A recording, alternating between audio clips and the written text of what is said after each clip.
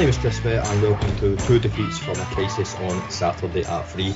On this episode we'll be looking back on Rangers' final victory over Livingston at the Tony Macaroni Arena. Joining me to do this is first of all Dave. Dave, how are you, mate? I'm good, mate. Good. I heard you had the most amazing kind of setting to watch the game on Saturday. It was like big 75-inch TV, big plush couch, beer in hand. I was away with my mates, so my view of the game was limited. It was on several phones in a pub. We actually walked past the pub that claimed to have the biggest screen in Europe, but they weren't wearing it when there was other games on. So my analysis this week is going to be even more limited than it usually is. Were they showing like Roda versus Alkmaar or something? Don't want to get hit, but the TV dealer must be brilliant because everything is on. Every single game is on at every pub. There we go. That just occurred to me there. Aye, well, that is a talking point, especially when you consider the day and time of this match. It was a very, very bizarre kick-off time, and the fact it was non-televised as well. Me and Kenny discussed that in the last pod. Still baffles me, and obviously even more baffling, Dave, that you're over in Holland and the Dutch league's getting that kind of coverage. It's just mental. It really, really is. It just shows you how short-changed we are. But as I say, we went over that last week. And joining Dave and I to try and keep some balance to proceedings is producer Andrew. Now, producer Andrew, I don't think you had any plans in actually contributing tonight, but when you heard it was me and Dave, you're like, no, I'm coming in. It's anything to, maybe alleviate some of the misery that you guys tend to get into if it's just the two of you by yourself.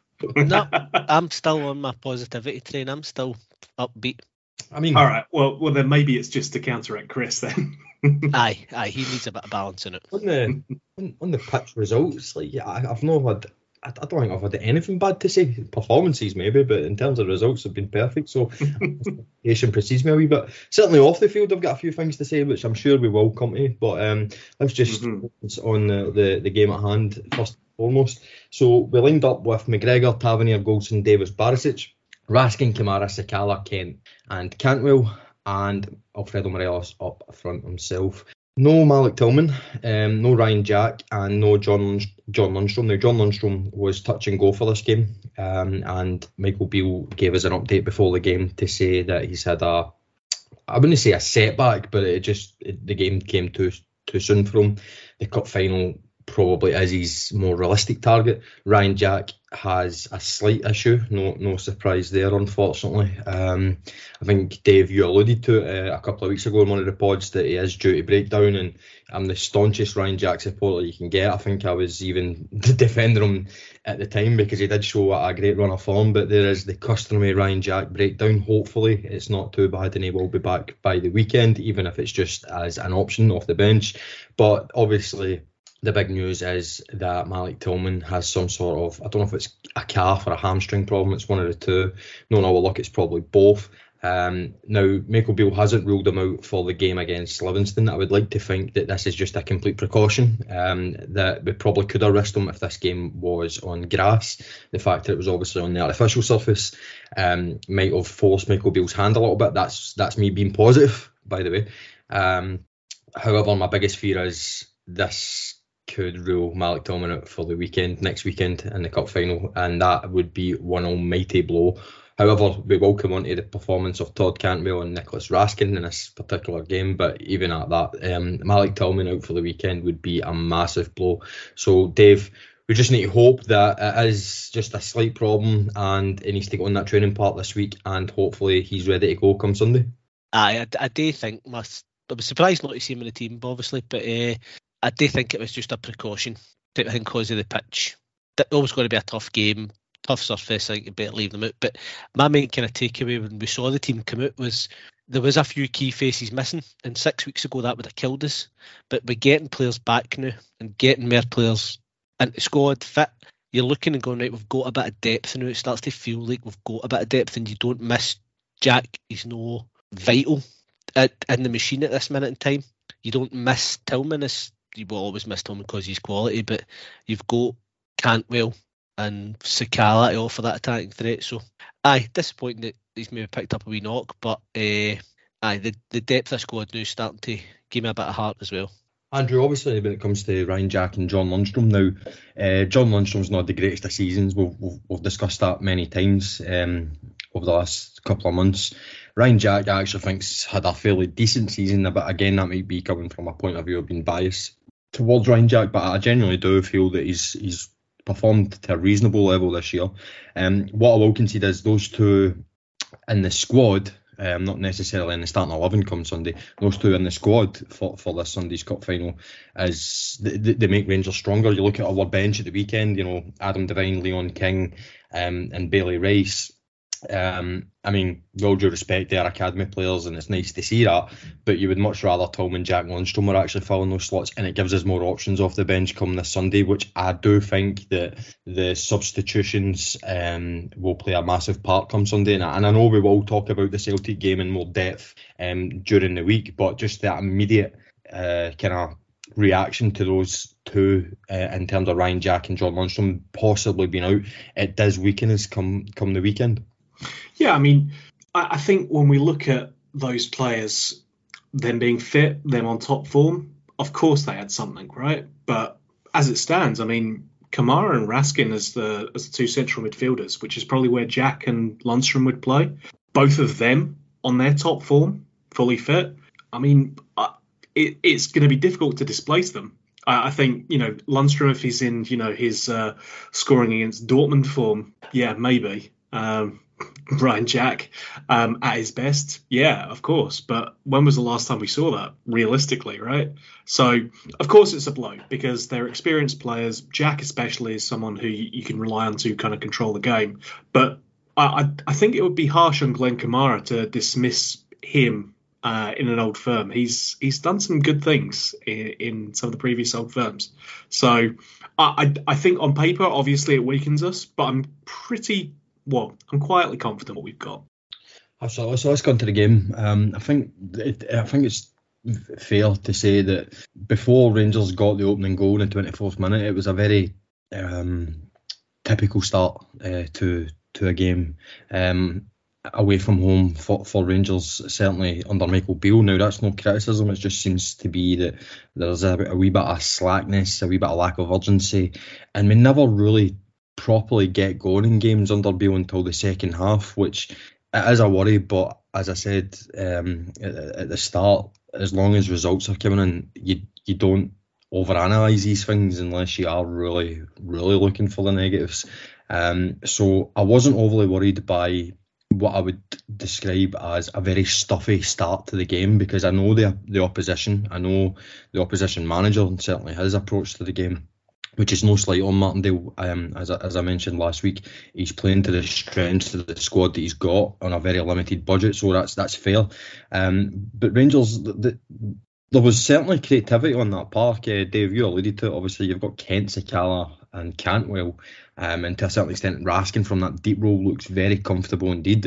Just a word on Raskin, I think that he's played for Rangers for 3 weeks now. He looks as if he's played for Rangers for 3 years. He's slotted right, and that's the type of signing that I've wanted to see at Rangers. None of this kind of, you need to give him 6 months. Raskin is taking to Rangers like a duck to water. So I suppose we will discuss his individual performance later on, but Rangers did finally get the breakthrough in the 24th minute, as I said. The ball went into the box and there was a tug on Alfredo Morelos, and Rangers were awarded a penalty. I think it went to VAR. So, and I must actually say at the moment that some of this analysis of this game we're taking from Rangers TV. Now, Tom Muller, I know and I like, so I'm not criticising him in any way here, but him and Gordon Smith get a lot wrong. And that might be because obviously they weren't getting the feedback from what VAR was saying. Like, there was an incident where Ryan Kent should have had a penalty, but the reason that VAR never gave the penalty is because it was offside.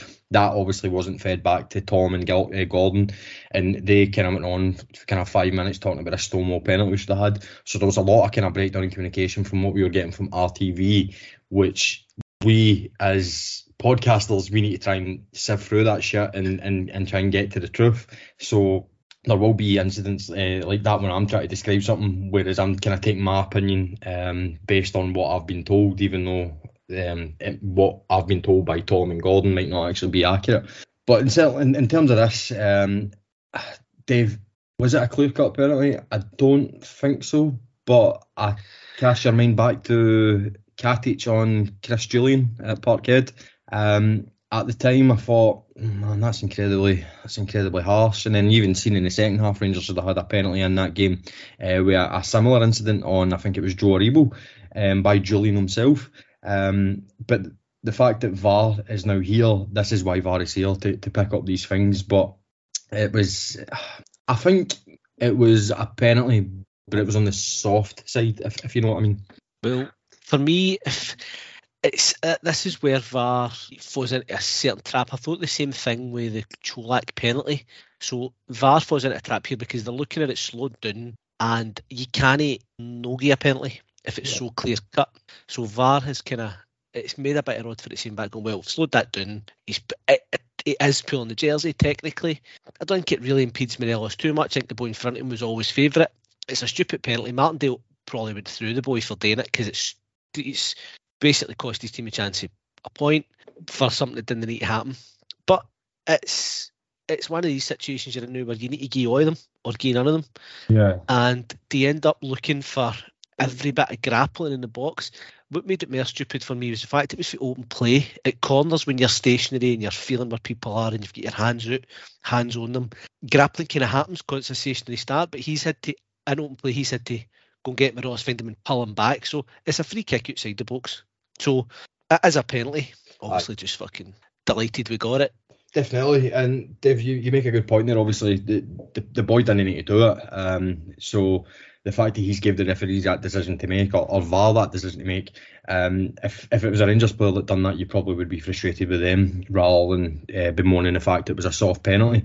But as you say, the rule is in place now and VAR is in place. So by those two facts, you would expect to see quite a lot more penalties because that happens all the time unless players actually learn just not to do it, which is a lot harder than it sounds because it's a natural reaction. You're trying to stop a man from getting a yard of space, and to do so you obviously need to get a bit physical, but to actually pull the shot, it's something you see a lot, and as I say, you should see a lot more penalties. So it's kind of whether we do or not, that it's Scottish football, in it. You just don't know what you're going to get with certain decisions. Andrew, there was only one man stepping up. It was Tav. It was a goal. Of course it was. It's his 50th goal for Rangers from the penalty spot. Quite a remarkable statistic that in itself. There's a school of thought here, Andrew, that Tav maybe shouldn't have taken this. This isn't from me, by the way. I obviously believe that Tav should have taken it, but the school of thought is we've got the cup final coming in Sunday. Tav missed his previous penalty, and if he missed this one, what would have happened if we got a penalty at Hampden? Were you thinking that, or is that just Rangers fans worrying for the sake of worrying? Well, that would be very unlike Rangers fans now, wouldn't it? No, I mean, I thought he should be taking the penalty because he's the penalty taker. My dad did not, for the reasons you kind of described there. But look, it's a double-edged sword.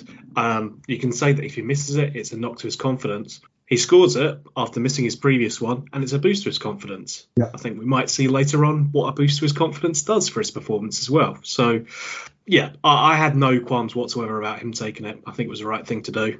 And, you know, had no issues converting it either. So, all good all round.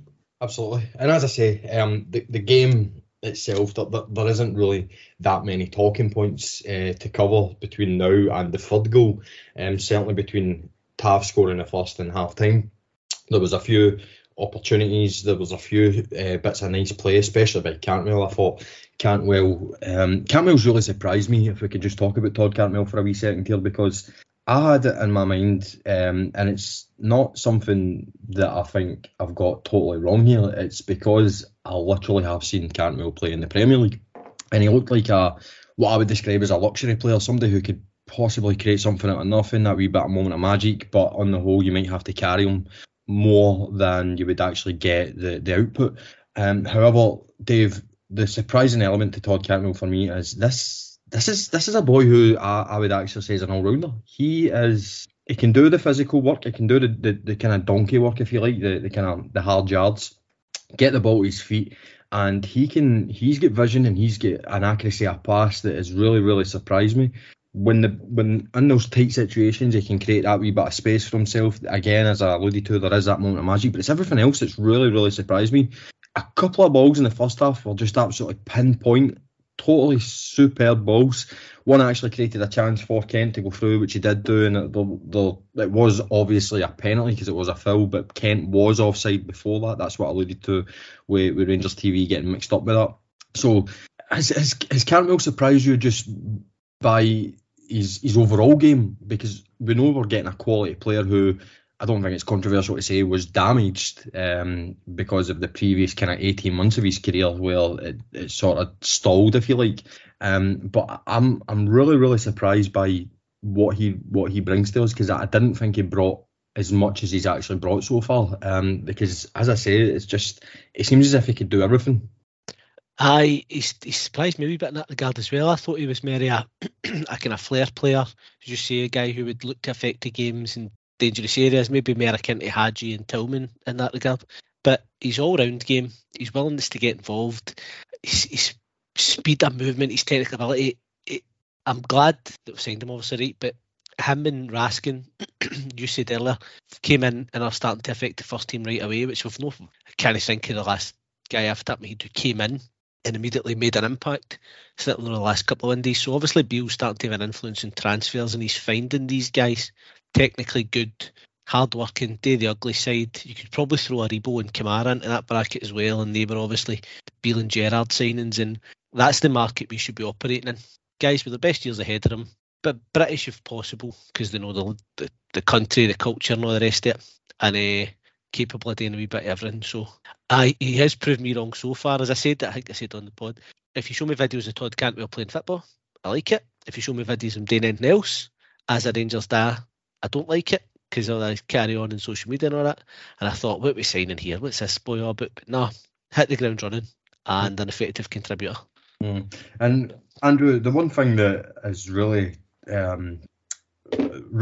helped me take to Cantwell is he clearly already has fallen for Rangers. Like, you see his social media posts. I know Dave's not a big fan, especially he loves Instagram. Let's not talk about his TikTok, but his Instagram post is just nothing but positivity towards Rangers.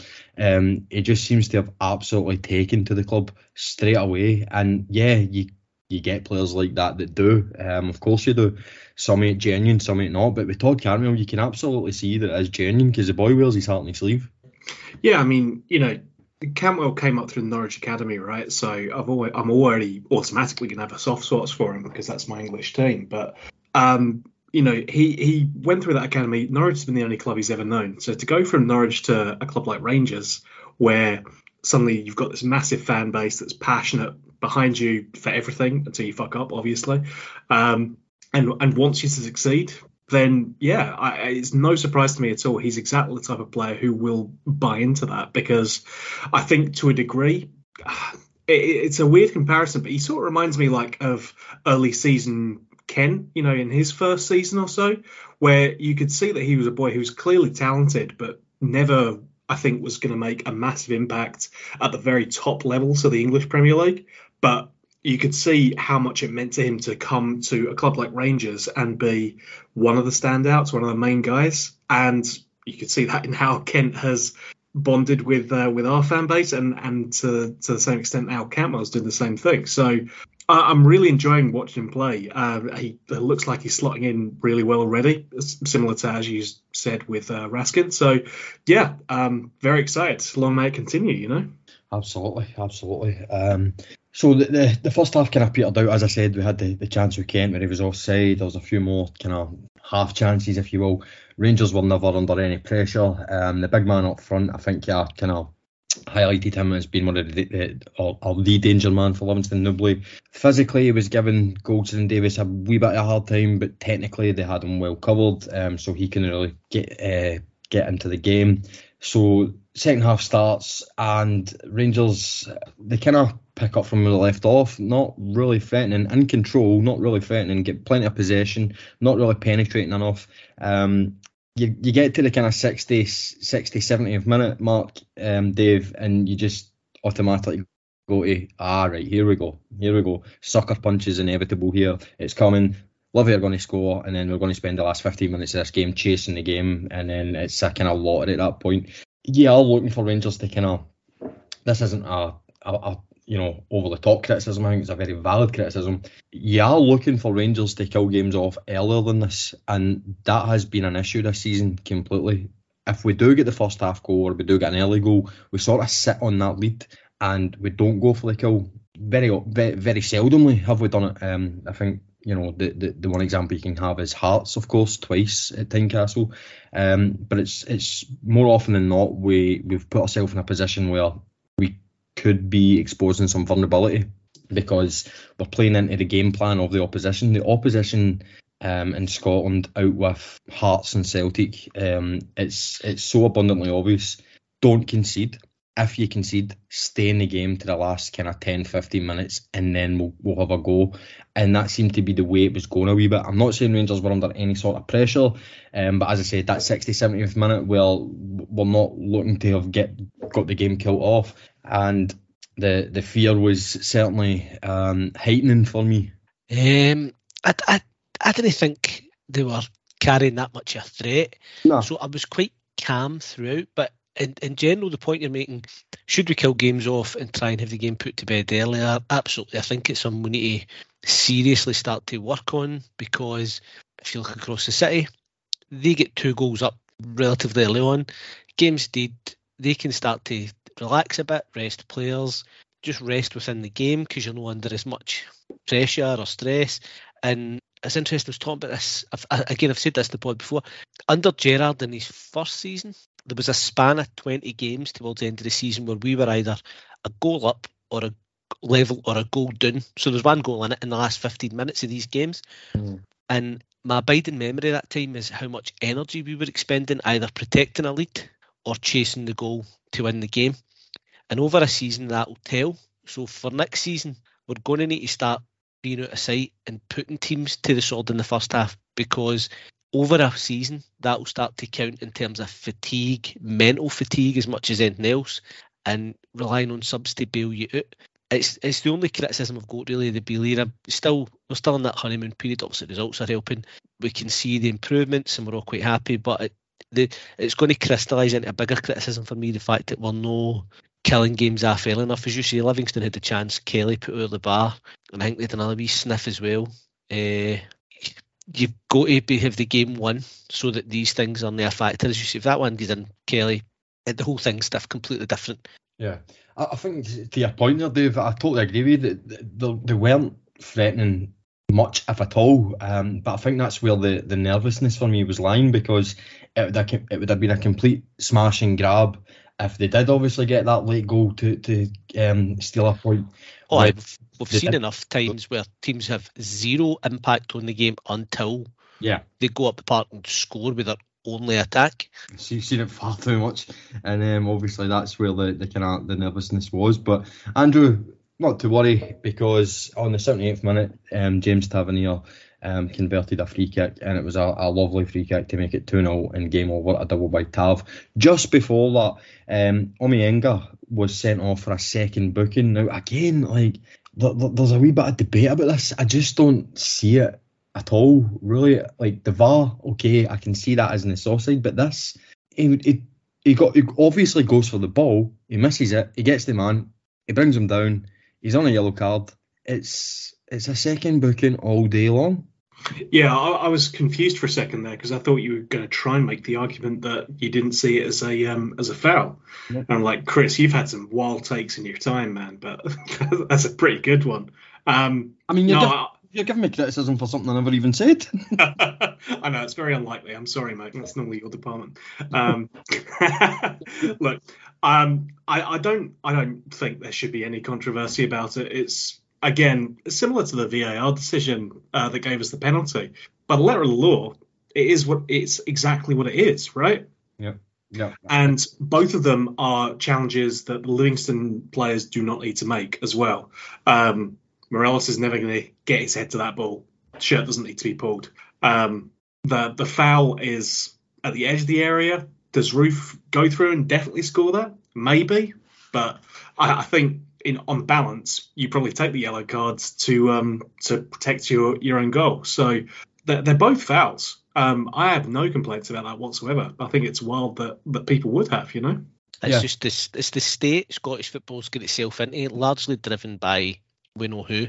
That every decision, even absolute stonewall red cards and stonewall penalties, no need to be scrutinised. We just have this febrile atmosphere that everything's got to be looked at as a potential part of the wider conspiracy.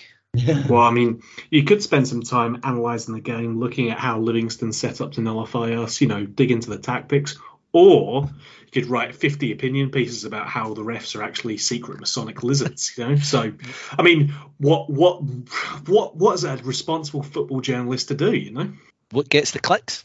Well, there you go. Right. But the thing that, again, I shouldn't be too surprised, but the narrative of this, and to be fair, actually, to the hacks, if you will, David Martindale actually said this, which kind of took me by surprise a wee bit. The red card changed the game. Well, we've just spoken about it. We're 1-0 up. Well, I wouldn't say we were cruising, but we're under no threat at all.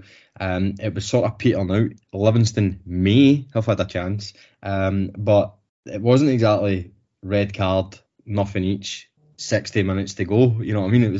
There was 13 minutes to go. Rangers are already winning. I don't see how it changes the game.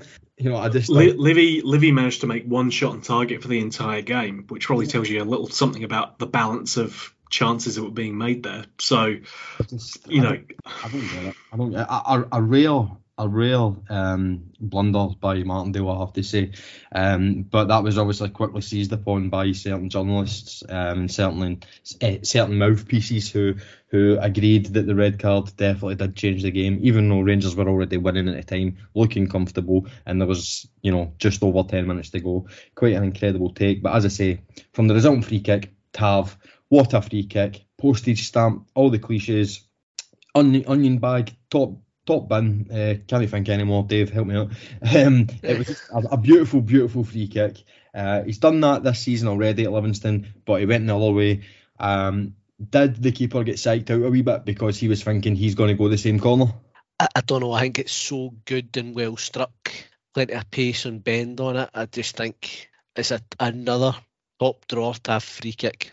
It really was. It was a belter actually. And the only way the keeper saves that is if he's standing on that side of the goal directly underneath where Tav's kicking it to. It's ridiculous quality.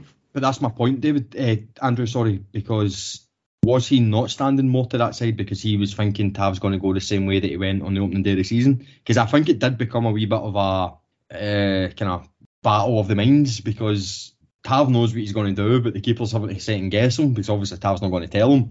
And the way the position of the free kick was, it was almost identical to that opening day free kick, I mean, it's just I think at the end of the day, it's just a quality kick. I mean, the keeper can try and position himself as best as possible, but there's zero chance he's making that one because it's just a ridiculously well struck free kick. I think that's the end of it, really. There's no point completely overanalyzing it. As I say, the points are safe at this point. But Rangers make sure, and Kemar Roofe gets the third goal in the 85th minute. A nice, typical Kemar Roofe finish. Good for his confidence getting into the cup final. Was a little bit surprised to see him, Andrew, because obviously that pitch and his injury record, but pleased to see him. He looked sharp. He had a chance just before his goal where he tried to go across the keeper. Probably one of the only players that could actually do a finish like that or execute a finish like that in the Rangers team. So he was a wee bit unlucky there. But he looked hungry. He looked sharp. And I don't think he's going to start on Sunday, but he done everything he possibly could in his short cameo. He came on the 69th minute, so he had 20 odd minutes to stake a claim for that jersey on Sunday. And I don't think he could have done any more. I don't think it's going to be enough because, as I say, I think 9 out of the 11 are probably stick-ons, and one of those 9 would be Morelos. But he's certainly done himself no harm, and his confidence will be pretty high. Yeah, and I mean, he's an option that you can have alongside Morelos as well. it wouldn't necessarily be my choice, but you can certainly make an argument for seeing how him and Morelos play together. Certainly more so than Cholak, because I think him and Morelos kind of take up similar positions on the park. It's an argument about who contributes more and who's more effective there. But, he's Roos a player we have to manage quite carefully, because we know that we are only going to get a certain amount of minutes out of him per season. So restricting him to just half an hour on this pitch, I think even that's a bit risky given the state of it. But that makes sense from a tactical standpoint. Making sure he's fit and hungry going into this game, which is Mick Beale's probably his biggest game so far, chance to win silverware, certainly since the old firm. This is a huge game. So you want to have as many good options available to you, and certainly up top, I think we're looking very strong. So, absolutely.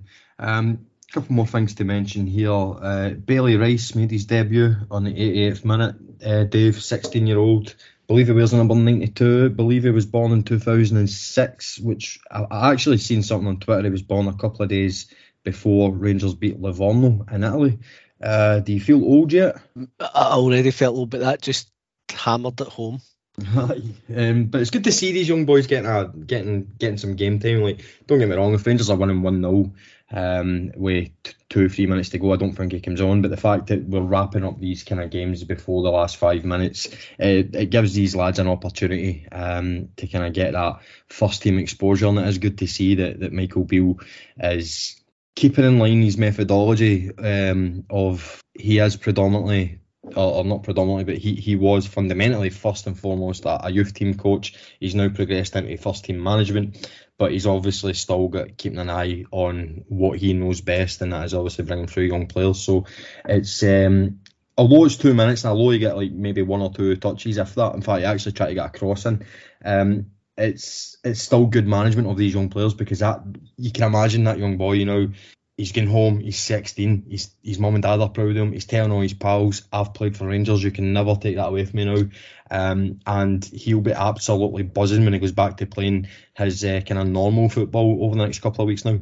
Aye, for me, I mean, we know what it takes to make it at Ibrox, and we've seen maybe guys you could say have truly made it, and for example gone into the Hall of Fame. There have been 3 or 4, there's maybe been 5, maximum 10 who've really made it in the time I've been supporting the club. But one thing we do need to get better at is moving the guys who are not good enough on for transfer fees. And if you've got a couple of appearances under your belt for Rangers, you're going to get a League 1, League 2 club, and we can get a fee in for that. And that is just part of the financial picture. Build that up, and that might supply a good quality first team player. And obviously I want the boys to make it, and you want to have homegrown players on the team, but we know it's not going to happen. But again, Gio was never particularly keen on introducing them, but no, I like it. I think that's a wee bit harsh, Dave, to be honest. I thought Gio done really quite well with the introduction of youth players. Maybe it's just my memory, but he introduced quite a few of them, did he not? Maybe I'm just thinking about the Hearts game, where we played like under 12s. I think that's maybe the outlier, because it was the end of the season. But I never felt they had a particularly good attitude towards youth. But the only other point I took away from Bailey Rice playing, and Lowry's not really been on the picture the last couple of weeks. I wonder what that says for where he is at the minute. Lowry's a very peculiar case. I don't know what to make of Lowry. I hear a lot of negativity surrounding him in terms of attitude and whatnot, and his approach to professionalism. Some it might be true, some it might not be. You're now looking at the third manager, Gerrard, Gio and Beale, where I don't think any of the three doubted that Alex Lowry's got ability, but none of the three certainly trusted him or gave him an extended opportunity. And when he was given an opportunity, he wasn't used again after that. So there is clearly something in the rumours about Lowry, and it really saddens me, because that's a boy with all the talent in the world that really should be making a breakthrough. I was actually expecting this to be his breakthrough year with Rangers, to be fair, and I have to call it for what it is. It's a wasted season. It's an absolute wasted season. I was expecting 20 first team appearances between start of season and end of season. He's not going to get that now. It will be interesting to see what we do in the summer with Alex Lowry. possibly a loan move or possibly moved out. But it's quite sad. It's quite sad, really, because as I say, he's a very, very talented boy, but there's obviously some other issues there that only he can sort out, because I don't believe that an attitude thing or an approach thing can be sorted out by a manager. He can give advice, and as I said, there's two previous managers to Michael Beale that have obviously tried to give him the correct advice, and those two guys were world-class footballers, so if he's not going to listen to them, then on his head, really, isn't it? Andrew, another talking point from the game just before we move on to kind of any other business was there was several banners on display, but the one that we'll talk about is obviously the banner about standards. 2 trophies in 11 years. Yeah, it was an odd one. As I say, I don't agree with the timing of it, especially the week before a cup final. I don't agree with the timing of it in terms of a week after the controversial decision to allow Partick Thistle a goal, where the reason for doing so was described as the standards of this football club. So I think that was a dig at Michael Beale as much as it was a dig at the board. What I take from it is they were having a dig at both Beale and the board. The message I can see where they're coming from there. The one thing that you privately, and apologies that I'm airing your private thoughts in the public, but I'm sure you were going to say it here anyway, Andrew, but the message that you said to me privately was you were quite, you thought it was quite bizarre, the 11 years when this board have not been in place for 11 years, so I would agree with that. But as much as I would agree with the message of 2 trophies, let's just say 8 years that this board have been in place. I think it is 8 years. 2 trophies in 8 years. I don't think that is good enough. I think that's way short. I think in that time we had opportunities to add to that collection, certainly. You look at the Hibs Cup final, you look at the Celtic Cup final, and you look at the 2 trophies that we effectively flung away in the 55 year. You look at obviously not defending our title. These were massive opportunities to add to that haul which weren't taken, so I get the frustration there. It's just the timing for me I don't really understand. This banner would have not been out of place during the height of the kind of September-October period where everything was to shit. A poor transfer window, a poor European campaign, poor performances domestically. So I would expect a banner like that then. But the fact that we're in the middle of a 14-game undefeated run, managers get an almost perfect record, and the week before a cup final, was there really any need in it? I don't think so. Andrew, what say you?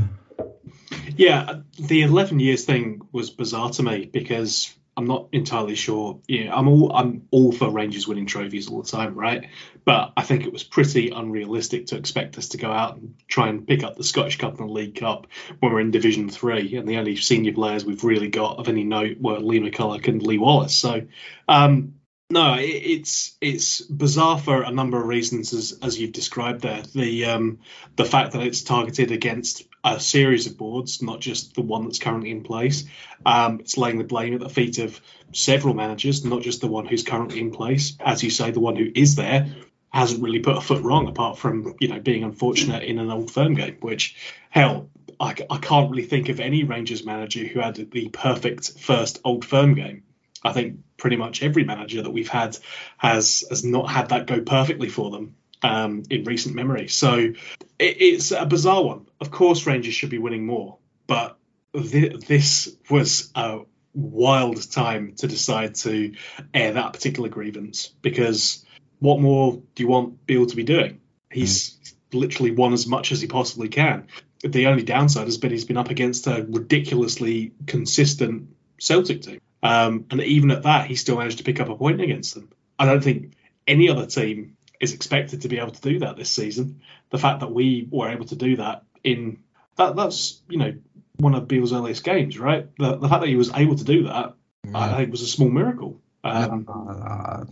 See, I knew I would disagree with you eventually. I know you'd find the way, right? I don't think we should be celebrating draws against Celtic. I know that's not what you're doing, but I also think should be glossing it as some sort of miracle either, especially when you look at the. Again, this isn't any criticism of Michael Beale. I'm really not criticising Michael Beale. I do agree with you. Before the game, was I expecting a defeat? Yes, probably. But was I leaving Ibrox that day happy. No, I was very disappointed. No, of course not. And the reason I was disappointed was because I felt Michael Beale got it wrong, and I felt his use of the substitutes probably did cost us in the end. But the team was threadbare, and we were literally we had zero options. You look at who Celtic brought off their bench, you look at who we brought off our bench. It was a matter of quality, but. That's what you just said there, Andrew. That's probably the only thing I disagree with. I don't think it was a miracle to draw with Celtic or anything like that, but I do get your overall point. There isn't much more Beale could have done other than beat Celtic, which I do not believe we should be holding against them. Albeit, I do think he made mistakes on the day, but I still don't think we should be holding it against them because. I think in that Old Firm game, he's unfortunate more than anything he does seriously wrong. I think he's hamstrung by the subs that he can make. I think not to go over all ground. But yeah, let's dig up this game again, right? Well, no, that's what I was going to say. Not to go over all ground. I just think he abandoned his principles at the very wrong moment. He tried to shut the game down when the obvious sub was, for me, Arfield and Cholak instead of, I can't even remember who it was now. Sands. Hindsight's a brilliant thing, obviously, but absolutely right. And who's to say, Arfield comes on and he still concedes that last minute goal? Exactly. So right. But the point is, he's had a near flawless record so far. So for them to decide to lay 11 years of mediocrity at his feet, wild, utterly bizarre for me. What do you make of it, Dave? Just see the club of it. The club have had a bit of credit. I'm just thinking the club had a bit of credit for the Partick goal, and I think that's all blown over now. And at the time, I wasn't particularly happy because I just wanted Rangers to win. I've said it shows up the hypocrisy of fans because everybody's got a different view on it, but we did the right thing, and in hindsight, it was the right decision. So as you say, to pick him up on that instead of just letting it slide, I'm all for having a go at this board, all for it, and I think we need. It's not quite up there with the We Deserve Better campaign 20 years ago. As we said earlier, the issues that they outlined still persist. So we do need to hold the board to account, hold their feet to the fire. We need an independent fans group and not unfurling these banners when there's not been any sort of prep or mention and they've not taken the temperature of the fans. For me, it just, people get pissed off with fan groups for this type of stuff because it's like a knee-jerk reaction. They don't agree with it and you go, well, you don't speak for me. They do speak for me in the sense that I might get pretty anti this board, but they don't speak for every fan, and that drives a wedge between the fan groups and the bulk of fans, and that's why the initiatives, the protests don't get off the ground because they go, well, they're out order or they're this, I'm not getting involved. If they want to take forward an agenda against this board, I'll quite happily support it because there is a lot wrong, a lot of flaws. We don't need to tread them here, but I'm all for having a go at them. I just wish it was more structured and more in keeping with the voice of the entire fan base rather than that, and certainly not having a go, sort of having a go at Beale over the fact that it's a quote-unquote standards issue. And the standards are slitting all over the club, particularly in the boardroom, but to make it about being off the back of something that we did, which was widely lauded and widely regarded as right, is a bit weird in the timing before a cup final on a good run of form. I didn't particularly like that. Yeah, it was. That's my main gripe about it. It's the timing. The message could have been better, put better. It could have been, as Andrew said, a more specific timeline for the board that's currently in place, not for the previous regime, who I have to say there's no point having a go at them. Not now. They're gone. I think they should be confined to history forever and never be brought up again unless we're having to discuss that period in time for a particular reason. I don't think that the players and fans should be reminded of that a week before a cup final, and as you say, Dave, when we're in the midst of a great run of form. So, but the message itself, I have to say, I don't think any Rangers fan in their right mind can turn around and say, oh, the message is wrong. 2 trophies in X amount of years. Rangers should be winning 2 trophies a year. That's my opinion. And that's got nothing to do with this whole look at my standards are better than yours. It's just it's just the Rangers I know. And if that is standards, then fine. But the Rangers I know have always been a very successful football club out with the last decade. So I think that's where they're trying to kind of come from. But Andrew, you want to come in, sorry? Yeah, my biggest problem is the blatant lack of respect that's being shown to the Viola Cup, really. I think the success there cannot be overstated. So, overlooking that for the sake of making an argument, disgusting. Shocking even. But, they showed, I think it was the Union Bills. I don't want to say it was the Union Bills, but whoever it was showed a wee bit in foresight, in my opinion, because they must have seen what was coming. Aye, it's a nice lead into your next point, isn't it? On the Sunday night, it was Hall of Fame night. Now, it was a very, I want to say bizarre. Almost, Andrew, you're American, so you're probably more accustomed to Hall of Fame than me and Dave. Right, okay. I was really wondering where you were going with this one, man. Do Hall of Fame ceremonies, are they announced without announcing the inductees? Is that a done thing? I'm genuinely not having a go. I'm genuinely curious because I thought that was quite bizarre because you're going to sell tickets to an event you don't know who's going to be inducted to. So is that it's an award ceremony, isn't it? So it's a bit of suspense. Exactly, yeah. You don't find out who's winning the Oscars before you actually turn up. You might have an idea. You know who's going to be in the conversation, right? As I think everyone did when we knew that this was going on. But I honestly don't know if it's just my mind playing tricks on me, but every year that Rangers have had a Hall of Fame event, which I know that we've not had one in quite a while now, but every year prior to this, the nominees or the inductees were announced prior to the event taking place. I'm sure that was the case. So I think that's why this particular issue, one for a better word, kind of stuck out for me, because there was no prior announcement or engagement with fans as to who it was, and it was pretty much we just had to wait for Rangers to tell us on Twitter, which, fine, it's cool. We all had our do I want to say suspicions? I don't know. We all had our what's the word I'm looking for here? Let me think.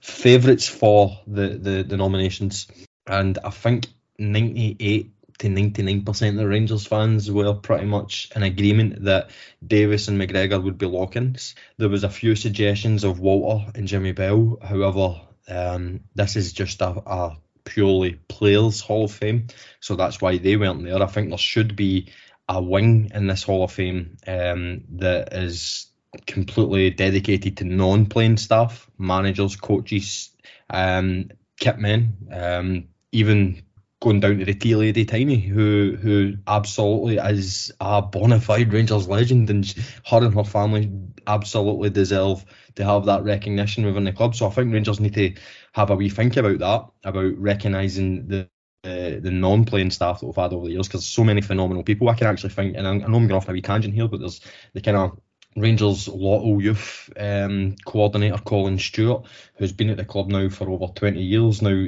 this is a story that I hope many Rangers fans know, but Colin Stewart, who's still at the club, so he sells the Rangers Lotto, he makes sure that kind of the youth team's well funded and all this kind of stuff. I don't actually know what his particular role is. I just know that's what his role entails.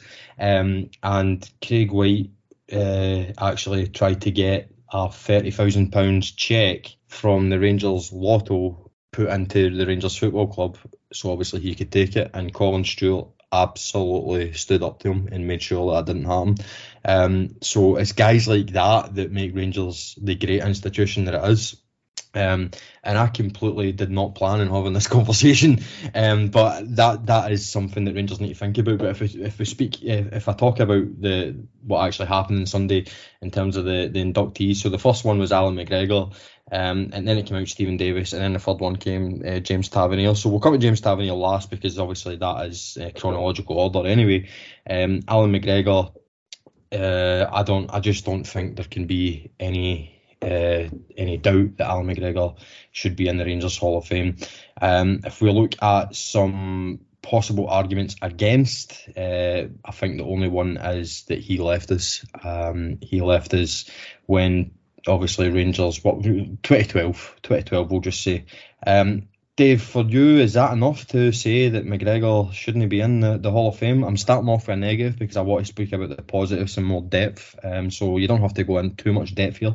Nah, I was pissed off when he left in 2012, but since then I've kind of gathered there's maybe another side to the story in terms of how he was treated. In any event, whether he was who was right or wrong, I think we all know how we know what the board were like at that time. His second stint alone has been good enough to get him maybe not quite Hall of Fame status if he'd came to us for the first time.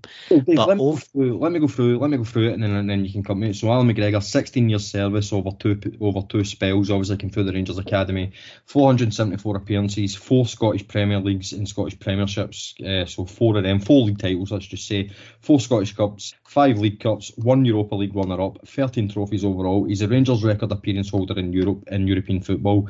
Dave? Oh, it's beyond question, absolutely.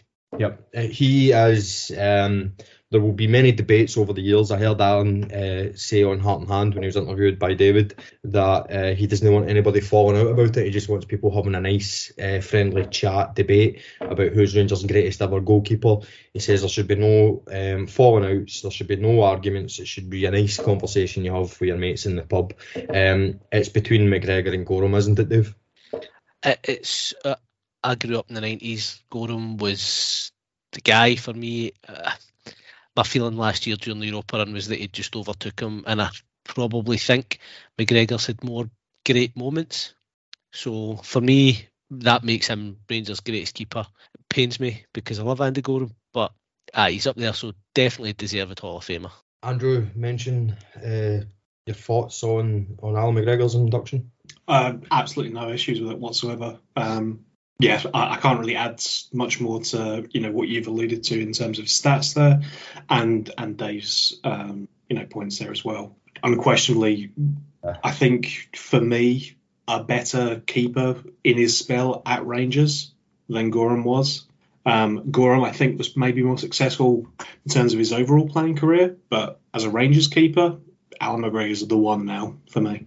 So no questions whatsoever. I think the general consensus is a very fair one when it comes to the debate about McGregor and Gorham. Is Gorham had the best ever season a goalkeeper's ever had with Rangers, but McGregor's had a better longevity, which probably does pip him. I'm not saying it does. It's very much open to debate. What we can say is the two amazing goalkeepers, and the two of them are in the Hall of Fame now, and the two of them are in there rightfully so. Second one, Stephen Davis. Again, he had the same sort of stigma of he left under Charles Green. Let's just not go into that. Let's just look at why he is there. So Stephen Davis is a weird one. Let me just quickly, first of all, get your thoughts on this. Has Stephen Davis had 2 spells at Rangers, or has he had 4? Because he had 2 permanent transfers and then 2 loans before permanent. So what are we saying, 4 or 2, Dave? 2, keep it simple. Aye. Andrew? Yeah, 2. Come on, let's not get ridiculous. I agree. I'm just saying. So 8 years service over the 2 spells, 346 appearances, 28 goals, 4 league titles, 3 Scottish Cups, 3 League Cups, 2 UEFA and Europa League runner-up medals, 10 trophies overall. He's the most capped player to ever play for Rangers, and he's the most capped UK player ever. Stephen Davis, for as much as Alan McGregor will always be remembered, Stephen Davis is. It's a weird one with Davis because of his personality, but I believe in 50, 60, 70, 80, 90, 100 years' time, he's going to look back as a kind of Rangers god. I really, really do believe that. This guy has seen it all with Rangers. He's seen it all. He's done it all.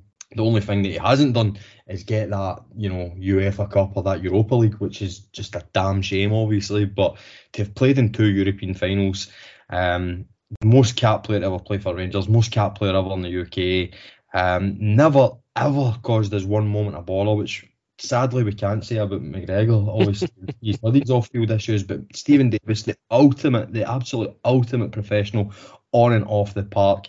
He comes from Northern Ireland, so you would think he'd be a polarising figure in this end of the country. He really hasn't been. Honestly, cannot think of one Celtic fan that's ever had a bad word to say about Davis. He's so quiet, gets on with his work, and he's a bloody damn good football player. It's a shame that he's probably played his last game for Rangers, but he, for me, was by far the most deserving of the inductees. Not to say that McGregor and Tavernier don't deserve it. Obviously, we'll come on to Tavernier, but Davis was an absolute shoe-in for me, considering the circumstances, his own personal circumstances where he's currently injured, and it looks like it's going to be a career-ending injury, certainly his Rangers career. So a word on Stephen Davis from the both of yous, but I also want to say this as well. 2012 really annoyed me for many, many reasons, obviously, but one of the reasons that kind of goes under that gets missed a wee bit is if 2012 didn't happen, Stephen Davis and Alan McGregor would have likely have played every season from 2012 until current day with Rangers and never moved. They were robbed of 250 to 300 appearances and many, many, many more trophies. You're talking, this would have been 15 to 20 year careers each for both of them. And that actually sickens me a little bit. Dave, thoughts on Stephen Davis and the 2012 situation? Well, he obviously negotiated his transfer in such a way that Rangers get some sort of fee. I don't think we saw any of it, but he played a straight back with Rangers. I was less pissed off at him than I was at some of his colleagues in that period. And as you said, as a human being, he's very low key. He's not antagonised anybody. He just goes about his business, consummate professional. And it's a good point, and never really thought about it. As you say, somebody from Northern Ireland playing for Rangers, clearly a Rangers fan, should be a bit of a magnet. But he isn't, because he's such a sort of good low key guy. And let's be honest as well, he touched on his achievements, but his actual ability on the park. Steve Davis is one of the best midfielders I've ever seen, and I don't know how. Raskin, hopefully, is the replacement. Underrated tackler, distribution great, every pass was just crisply delivered. It must be a coach's dream. Never a minute a bother off the park, and does his job to perfection on it. Aye, an absolute legend, and it is a shame. Although he is making noises that he's trying to get back fit, but it was coming to an end anyway with his age, and maybe a token appearance just to say goodbye. So hopefully we will see him at least once. But aye, for me, it nailed on. It was always going to happen at some point, getting in the Hall of Fame for him. Yeah, absolutely. Andrew? Yeah, not much more to add. I completely agree with your point about 2012, robbing these guys of their additional kind of appearances. McGregor, certainly, I don't think would ever have left Rangers. Davis, maybe. I can see, Well, actually, Andrew, it's worth bearing in mind here, actually. In 2011, Stephen Davis signed a 5.5-year contract with Rangers. Mm-hmm. Yeah, and I think, as we come to the end of, say, alternate universe where Rangers don't go into an administration, you maybe see come 2014, 2015, Davis is like negotiating for a better deal. I don't think it's out with the realms of possibility that someone like Southampton come along and try and take him, because he was, I think, too good both for us as well as at an international level to have gone completely under the radar and avoid getting snatched up. But, it's a complete hypothetical, right? It doesn't detract in any way from, I think, his inclusion here. I don't think it is as much of a slam dunk as McGregor. McGregor was always going to make it in based on, how consistently good he has been for us. But Davis, in coming back, and his performances since he's come back have I think, demonstrated that not only is he a model Ranger on the pitch, he's also that off the pitch as well. He gets talked about a fair amount in terms of his contributions to the dressing room, to mentoring some of the younger players. I think he will be a fantastic coach. I think, as he's expressed, his kind of desire is to do that. And as you guys have said, it's just a real shame that I think it's very unlikely we'll see him in a Rangers shirt for a competitive game again. But yeah. No issues whatsoever with his inclusion in the Hall of Fame. Yeah, no, I'd agree with that. And I wouldn't rule out ever seeing Stephen Davis at Ibrox in the dugout in the future. I think he has all the potential attributes to be a very good manager, and it's certainly one guy that I can see possibly getting the role of manager in the future. But obviously there's a lot to happen between now and then. And the final inclusion, one that has, I want to say split opinion, I don't think it's that bad, but one that's got people talking, is the inclusion of current Rangers player, current captain James Tavernier. If I go over his statistics, it's 8 years service, 387 appearances, 95 goals, which for a right back I totally understand. That's just ridiculous. One Scottish Premiership, one Scottish Cup, one Scottish Championship, one Scottish Challenge Cup, one Europa League runners-up. So if you split the trophies, it's 2 major trophies, 2 minor trophies, 4 altogether. Right, so obviously I've been getting a bit of a hard time on Twitter about this. That's fine. Always happens. Nothing new there. Do I think that James Tavernier is not worthy of a Hall of Fame place? No, I don't. So I just want to get out of the way first. Do I think now is the right time? No, I don't. I think that James Tavernier is a very unique player in terms of, I think he's going to be the first Rangers player since, I want to say, Ian Ferguson to get a testimonial. So he will get a testimonial. He will break the 10 years service, 10 years continuous service, that is. That will happen in the next couple of years. I think a big deal should be made about that. I think it should be a very important event. I think it should be a match and a dinner and a few charity things and all the kind of usual stuff that you do for a testimonial. But I think Rangers should make a really, really, really big deal about it. And I believe that the Hall of Fame induction should have been the crowning moment of the testimonial. And the reason I say that is the testimonial is going to be 2.5 years away, let's just say. So between now and then, you're playing for, obviously, 6 trophies over the next 2 years, plus the 2 trophies for this year, so that's 8 trophies. James Tavernier's got a lot more chapters to write in his Rangers career, whereas Stephen Davis and Alan McGregor, they've written their books. Their books have almost come to an end. McGregor may add 1 or 2 more, but that's just a bonus. Davis, as we've alluded to, will probably never kick a ball for us again, whereas James Tavernier has a hell of a lot more football to play. And I don't understand the timing. I don't understand why now, when there was perfect opportunities in the future, because his Hall of Fame resume is not as strong as current Hall of Fame inductees, whereas in a couple of years it could look a lot stronger and there would be no talking points. It would be almost universal agreement, and as I said, it would have been the crowning moment of a celebration of James Tavernier, which is still going to come. So yeah, I don't get it. There's also the element of Andrew, you said that it will give him great confidence. He was aware that he was inducted to this Hall of Fame before the Hall of Fame event took place. So he's seen his performance against Livingston where he got the 2 goals. You could obviously correlate the two and say that obviously his confidence was sky high and he went out there and showed why he should be in the Hall of Fame. I get that. But there's also the other element, obviously playing in the cup final on Sunday. If anything was to go awry there, you know that James Tavernier is going to be the target to many of the boo boys. And by the way, I don't include myself in that unless it's a real stinker that he does, which I don't expect him to do. But unnecessary pressure, getting into a cup final. Current captain, still got many years to play. The Hall of Fame career, I don't think he's passed the threshold quite yet. I think he definitely will pass the threshold, but the timing for me is just off. But I will say there's absolutely nothing, zero, nada that I can do about it because it's now done. There's no point pissing and moaning, continuing to do so.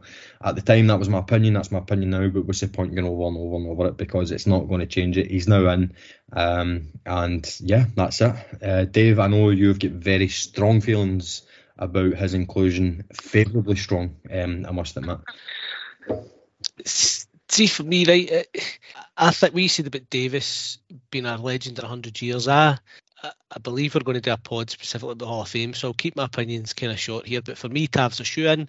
I think as an individual, his numbers, his contribution, his leadership on the park through difficult times and through good times has been exemplary. I don't think Tav's just a Hall of Fame player. I think Tav's in the very top tier of Rangers captains, and I know that's the rebuttal to that is going to be the trophies thing, but this is a unique period in our history and we've had to deal with it.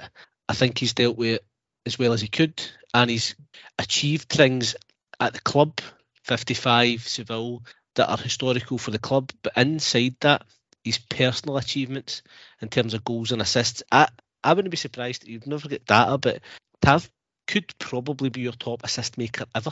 Now, regardless of teams he's playing in, standards, that is a significant contribution to Rangers over that period. For me, he's a shoe-in.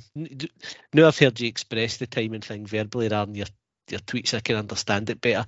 Overall, the whole Hall of Fame event being now is maybe a bit ill-considered. It's the board just rushing it through to tick a box because Edmiston House has just opened.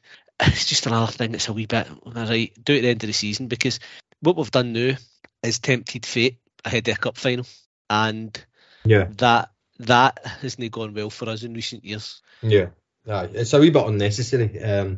Even I don't know. It's. I actually thought the time to induct Tav would have been after 55. I thought just as soon as that was done, put him in then. Do you know something? I actually agree with you. We were riding the wave, the crest of a wave. We could have inducted Ian Black into the Hall of Fame after 55 and nobody they gave a fuck.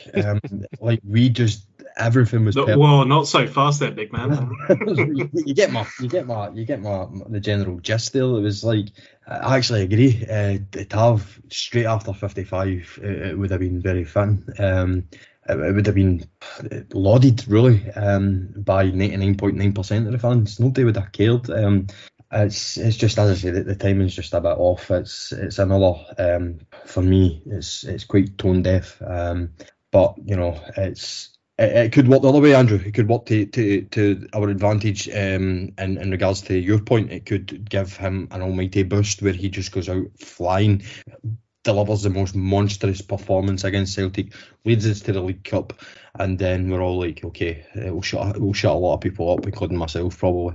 I mean, you'd like to think so, but I think even if Tav scores a hat-trick in the cup final, it still won't shut some people up. So that might be hope more than expectation. Look, I agree actually with you, Chris, in terms of the timing thing here. And I think it's worth noting that this ceremony was meant to take place as part of that 150th, anniversary celebrations that should have been taking place on 150th year, right? So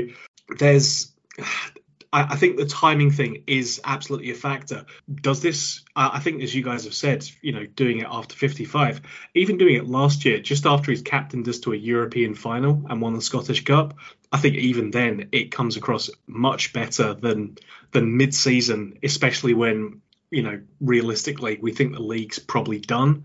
And we're looking at 2 at most cups, one of which is the final that's happening this weekend. So the timing thing, I agree with. I think it is odd, but I think it's a victim of the circumstances that we find ourselves in with Edmiston House and with the build overruns that we've had with that. So, yeah, it's a difficult one.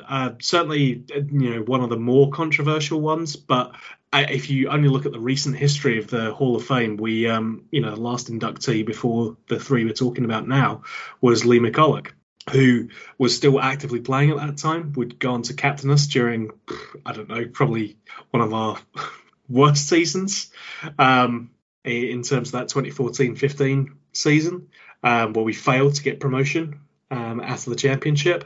But he's in the Hall of Fame. He's got a winner's medal collection that he can point to that certainly outstrips Tav. So the Hall of Fame is never going to be an exact scientific process. It is always going to be subject to the whims and the desires of the people who are running the club.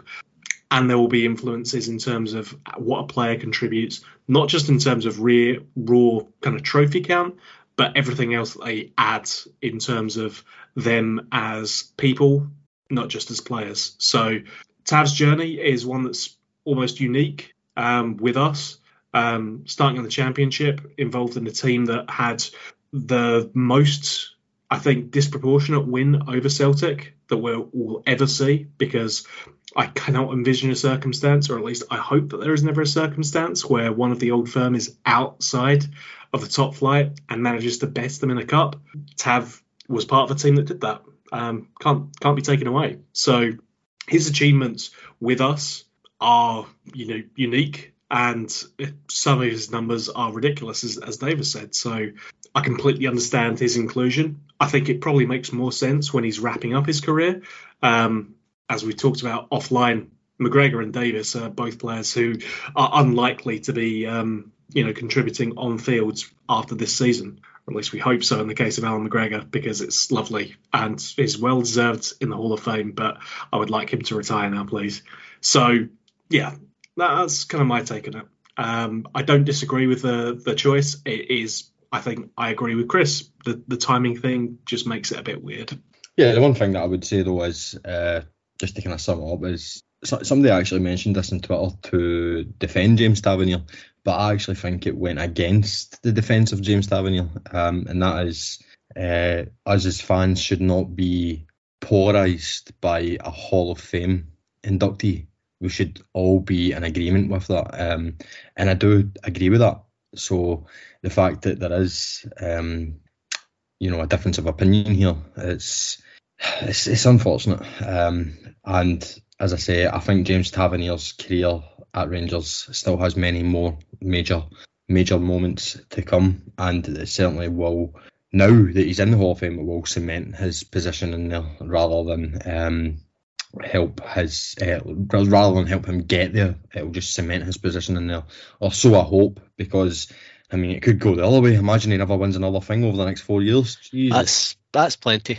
I know, Jesus. If you think it's bad then out, man. It was an interesting night. It was an interesting night, but like, I would rather just put it to bed now it's happened and then just focus on Sunday. So that's what we will do later on this week. There will be really quite an in-depth podcast dropping at some point this week, probably Thursday or Friday, just before the Cup final, where myself and the guys will be looking ahead to the Viaplay Cup final against Celtic on Sunday the 26th, kick-off 3 o'clock. That's an important thing, so if you weren't aware of the kick-off and you just assumed it was a 12 o'clock, please be advised that it is actually 3 o'clock. So I don't want you, obviously, not that you would miss it anyway, because if you were to tune on at 12 you would realise it would be free, but just obviously plan your day a wee bit better with it being at 3 o'clock. More time we would get pissed, I'd imagine. It's not. I was going to say, it means you don't need to start beving at 8 in the morning, so that's quite good. If that's the kind of thing that you like to do, but obviously I'm very inexperienced with that, so Dave, thanks for jumping in there. There is going to be new content coming to the network over the next few months. There's a few shows that we've got lined up, a few different shows. I don't think at the moment I should indulge just what they are, because I think we're kind of coming to the final stages of finalising what they are, but there'll be more information over the next couple of weeks as to what they are. Certainly Eddie is driving that, and I'd imagine that Eddie will come on the Celtic podcast at some point this week, so I'll get more information from him on that, because he is probably better placed to give that information. Andrew, whose team is it anyway that a few of them are going to be dropping over the next couple of weeks? Yeah, we're doing our EPL shows that if you were subscribed to us when we were over at another network, you may have heard already, but this is the first time they're going out free. Great tie-ups with a few English Premier League podcasts, and some really fascinating teams in there as well. I'm hosting it because I was atrocious at the quiz, as anyone who listened to the first season will know. So I'm letting Iddy and Scott fight over that instead. They're all well worth a listen. Hope people do and enjoy it. But yeah, they'll be coming out every Wednesday over the next 4 weeks. So yeah, hope everyone tunes in and enjoys them. And before I thank the guys, call to arms once more, as I always do. We are on TikTok, Facebook, Twitter, Instagram. You can get us on Amazon Music, Spotify, or Apple Podcasts. Any follow or subscribe was very much appreciated.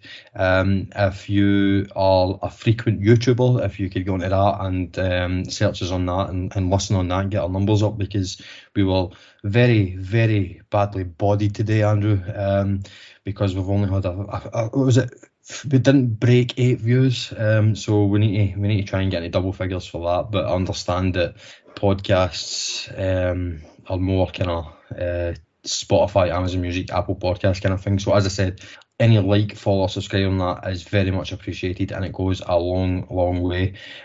So thanks to you, Dave. I know that you kind of had to make a wee bit of an effort to get here, so thanks very much, mate. No bother, always a pleasure, lads. Cheers. Yep. And thanks to producer Andrew. Yeah, no problem at all. And can I ask that if anyone has questions, comments or feedback, you can obviously reach us all on Twitter, but you can also email us, contact@saturday3.co.uk. So we'd encourage you to do that as well. Absolutely. And thank you to you again, the listener, for joining us on this episode. And we will obviously be back this week to discuss the Viaplay Cup final. So keep an eye out for that on all our socials. And thank you.